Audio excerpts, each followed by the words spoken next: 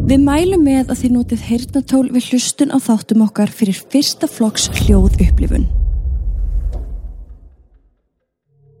Við viljum minna á að þessir þættir eru alls ekki við hæfi barna. Það var klukkan 23:15, fimmtudaginn 4. apríl árið 1991 þegar Angela Hammond hringdi í unnusta sinn Rob Schaefer úr tíkallasíma við bílastæði við stórmarkað í Clinton, Missouri. Rob var að passa yngri bróður sinn kvöldið og Angela ætlaði að koma til hans og hitta hann. Angela sem var 20 var hins vegar komin 4 mánuð á leið og hún var að hringja í hann til að segja honum að hún væri orðin allt of þreytt til þess að koma í heimsókn og ætlaði þess í stað heim til sín í heitt bað. Á meðan hún var í símanum að tala við Rob tekur Angela eftir því að það var maður með henni á bílastæðinu að keyra í hringi. Hann var á grænum pallbíl sem hann stöðvaði og síðan fór hann út úr bílnum, rétt hjá Angelu þar sem hún var í símaklefanum. Henni leist ekki á mannin og byrjaði að lýsa honum fyrir Rob. Hún sagði að hann væri með glerugu, væri með skegg og yfirvaraskegg, hann var með vasaljós með sér og Angela hélt kannski að hann hafi týnt einhverju og væri nú að leita því, en síðan fór hann að ganga í átt til hennar. Hann fór síðan inn í símaklefan við hliðin á hennar og tók símtólið upp eins og hann væri að fara að hringja einhvern, en síðan lagði hann strax á. Rob heyrir Angelu spyrja mannin hvort hann þurfa að nota síman sem að hún var í, en maðurinn svarar og segist ætla að reyna aftur síðar. Síðan byrjar hann að ganga í áttina bílnum sínum, nema hann stoppar og snýr við.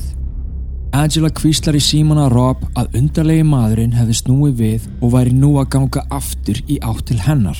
En áður en Rob gat svarað öskraði Angela og sambandið slitnaði. Ég heiti Stebbi og ég heiti Katrín og þú ert að hlusta á Mystík.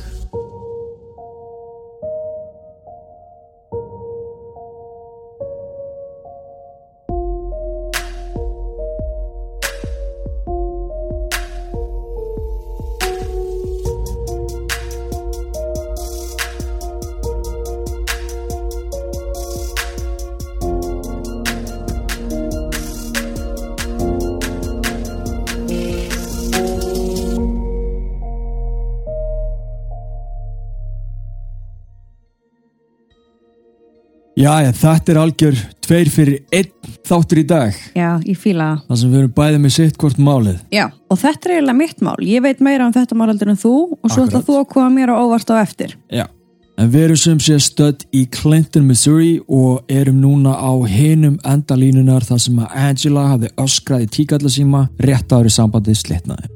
Rob var viti sínu fjær af hræðslu, svo þessi 18 ára drengur, hann var ekki eldri en það. Nei. Stökk upp í bílinn sinn og keyrði í áttina af Foodbarn bílastæðinu þaðan sem Angela hafði hringt í hann. Það var ekki langt frá heimilans. Þegar hann að keyra niður götuna, þá sér hann grænan trukk keyra á móti sér. Og þegar hann fór fram hjá honum, heyrði hann öskrin í Angelu þar sem hún var að biðja hjálp. Rob sneri bílnum sínum við og reyndi að ná græna trukknum sem var af gerðinni Ford, líklegast 69 eða 70. En í miðjum eldingaleiknum bilaði vélinn í bílnum hans sem neitt hann út í vegakant. Nei. Jú, hann var svo nálægt. Hann sér bílinn keyra framhjá. Já. Hann snýr við og svo bara búm, búm, búm, búm. Bara á öllum öðrum tímum nema þessum. Og hvað gerist þá? Rob fyrir út úr bílnum og hleypur að símaklefanum og hringir í lögregluna. Hann segir þeim allt sem hann vissi og þó hann hafi ekki séð ökumanninn vel, þá hafði hann tekið eftir því að græni pallbíllinn eða trukkurinn hafði verið með einhvers konar limmiða í bakrúðinni af veiðimanni eða einhverju svona sem tengdist náttúrunni og vatni. Hann hafði líka séð að bíllinn hafði verið klestur á vinstri framhlið. Ok, hann er með auga fyrir smáatriðum. Ekkert smá og meira segja bara hvað gerð af bíl þetta var. Já, ég meina hann er mjög lunginn, ég meina þetta er það sem maður á að gera í svona aðstæðum, bara að leggja eins mikið á minnið á maður getur. Lögreglan hóf strax leit að bílnum en fann hann hvergi. En þeir fundu hins vegar bílinn hennar Angelu á bílastæðinu þar sem hún hafði skilið við hann. Okay. En ekkert í honum eða í kringum hann gaf þeim vísbendingar hvað hafði komið fyrir. Vitni stigu fram og sögðust hafa séð hvítan karlmann keyra pallbíl nálægt símaklefanum skömmu áður en Angelu var rænt. En þau höfðu ekki veitt honum mikla athygli og gátu því ekki gefið nákvæma lýsingu. Þetta finnst mér alltaf geggjað af því að Ég gæti ekki sagt þér sko hvernig bíllinn sem ég legg við hliðin á í Smáralindinni var á leitin? Nei. En mér finnst þetta gott sko með vitnin og þau sé að stíga fram af því það fyrsta sem maður hugsar ok, gæti verið að þessi Rob af því það alltaf svona the prime suspect já. It's always the husband já. Að hann segir einmitt þessa lýsingu að græna bílnum nema svo koma vitni sem segjast líka af að síðan þannig að það staðfestir svolítið að það var actually græn bíl. Það var græn bíl, já. En málið að Angela, hún var ekki fyrsta unga konan til þess að hverfa í Missouri þetta árið og núna voru yfirvöld komin með áhyggjur að hugsanlega væri þarna á ferðinni raðmorðingi.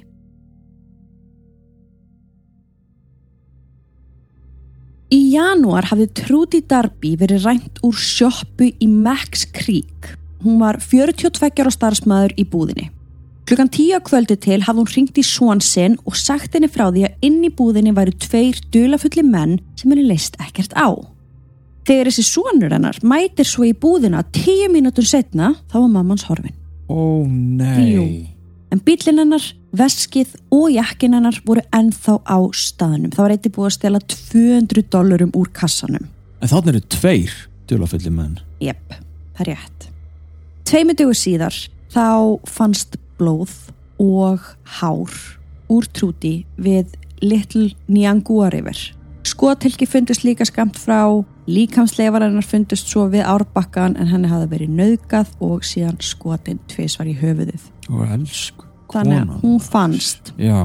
Í febrúar sama ár, þann 28. hafði Cheryl Kenny verið rænt. Sem sagt mánuð eftir sjoppuránið. Já, mánuð eftir sjoppuránið. Hún var 30, gift, 2 barna móðir sem starfaði einni í búð í Missouri. Þennan dag voru hún á kvöldvakt, hún átti að vinna til miðnættis en það sem það var lítið að gera þá ákvað að loka fyrr. Hún stimplaði sig út klukkan 22 og setti þjófavarnakerfið á. Síðan læst hún dyrunum, nema hvað að hún komst aldrei heim til sín og hefur ekki sést síðan. Þannig að við erum klárlega með eitthvað mynstur. Ég þoli ekki þegar fólk hverfur svona. Ég get þetta ekki, ég á svo erfitt með það. Já, og enginn veit neitt. Nei, bíllinn hennar fannst á bílastæðinu sem gaf yfirvöldum þá vísbendingu að hún hafði aldrei náð að setjast upp í hann einu sinni. Nei. Það er haldið að henni hafi verið rænt fljótlega eftir að hún læsti búðinni og það komi fram 2 vitni sem að heyrða hana öskra. Það var sem sagt svo fyrsta Trudy sem að fannst látin, síðan Cheryl sem var týnd. Já, hún er ennþá týnd. Og núna er það Angela úr símaklefanum. Já. Og allt þetta er að gerast á bílastæði fyrir framann verslan ekki satt. Kallað var eftir aðstoð frá FBI. Í því teymi var Jeff Lanza. Hann var vissum að mál þessara 3 kvenna tengdust og einhvern hátt en varaði almenning samt við því að draga ályktanir alveg strax. Þetta væri bara ein kenning af mörgum. Svo að þetta væri kannski ekki tengt. Jóksla skrítið samt, hann segir já, ég er alveg nokkuð vissum að það sé tengt en ekki þið halda það líka. Nei, ég skal bara halda það. Meir en 250 sjálfboðaliðar ásamt alríkislögreglu hjálpuðust að leita og aðfaranótt sunnudags höfðu þau farið yfir stóran hluta af Henry sýslu en ekki fundið neinar vísbendingar. Leitin að græna pallbílnum hafði ekki borið neinn árangur. Rob var í taugaáfalli og hafði miklar áhyggjur enda viss hann að Angela var ófrísk. Hann reyndi að vera vongóður að Angela myndi á endanum finnast en hann átti erfiðara með það eftir því sem dagarnir liðu. Vinir Angelu lýst henni sem yndislegri stelpu sem var gaman að vera í kringum. Hún hafði útskrifast frá Montrose High School, hlakkaði mikið til þess að takast á við móðurhlutverki eftir nokkra mánuði. Hún var nú þegar byrjuð að kaupa föt á barnið. Hún vann flest kvöld í banka en hafði verið í fríi kvöldi sem henni var rænt. Þannig það er engin óregla á þessari stelpu. Nei, virðist ekki vera.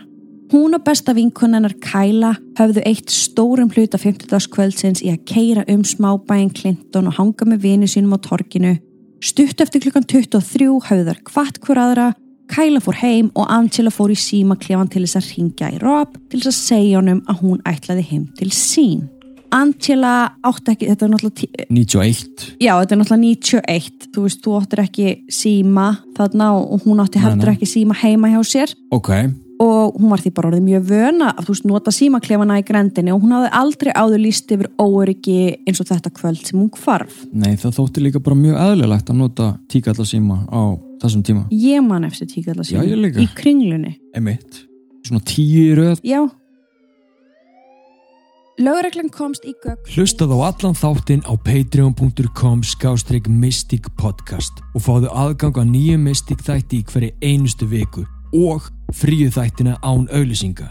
Eða ef þú vilt bara nota Spotify og ekkert annað, þá getur líka skráðið með því að skrifa Mystic áskrift í Spotify leitargluggan þinn, smellir á einhvern þátt og með 2 smellum ert þú komin inn. Þetta auðveldara nú heldur og það besta að það engin binding. Svo eftir hver þetta bíða? Viltu ekki vita hvernig sagan endar?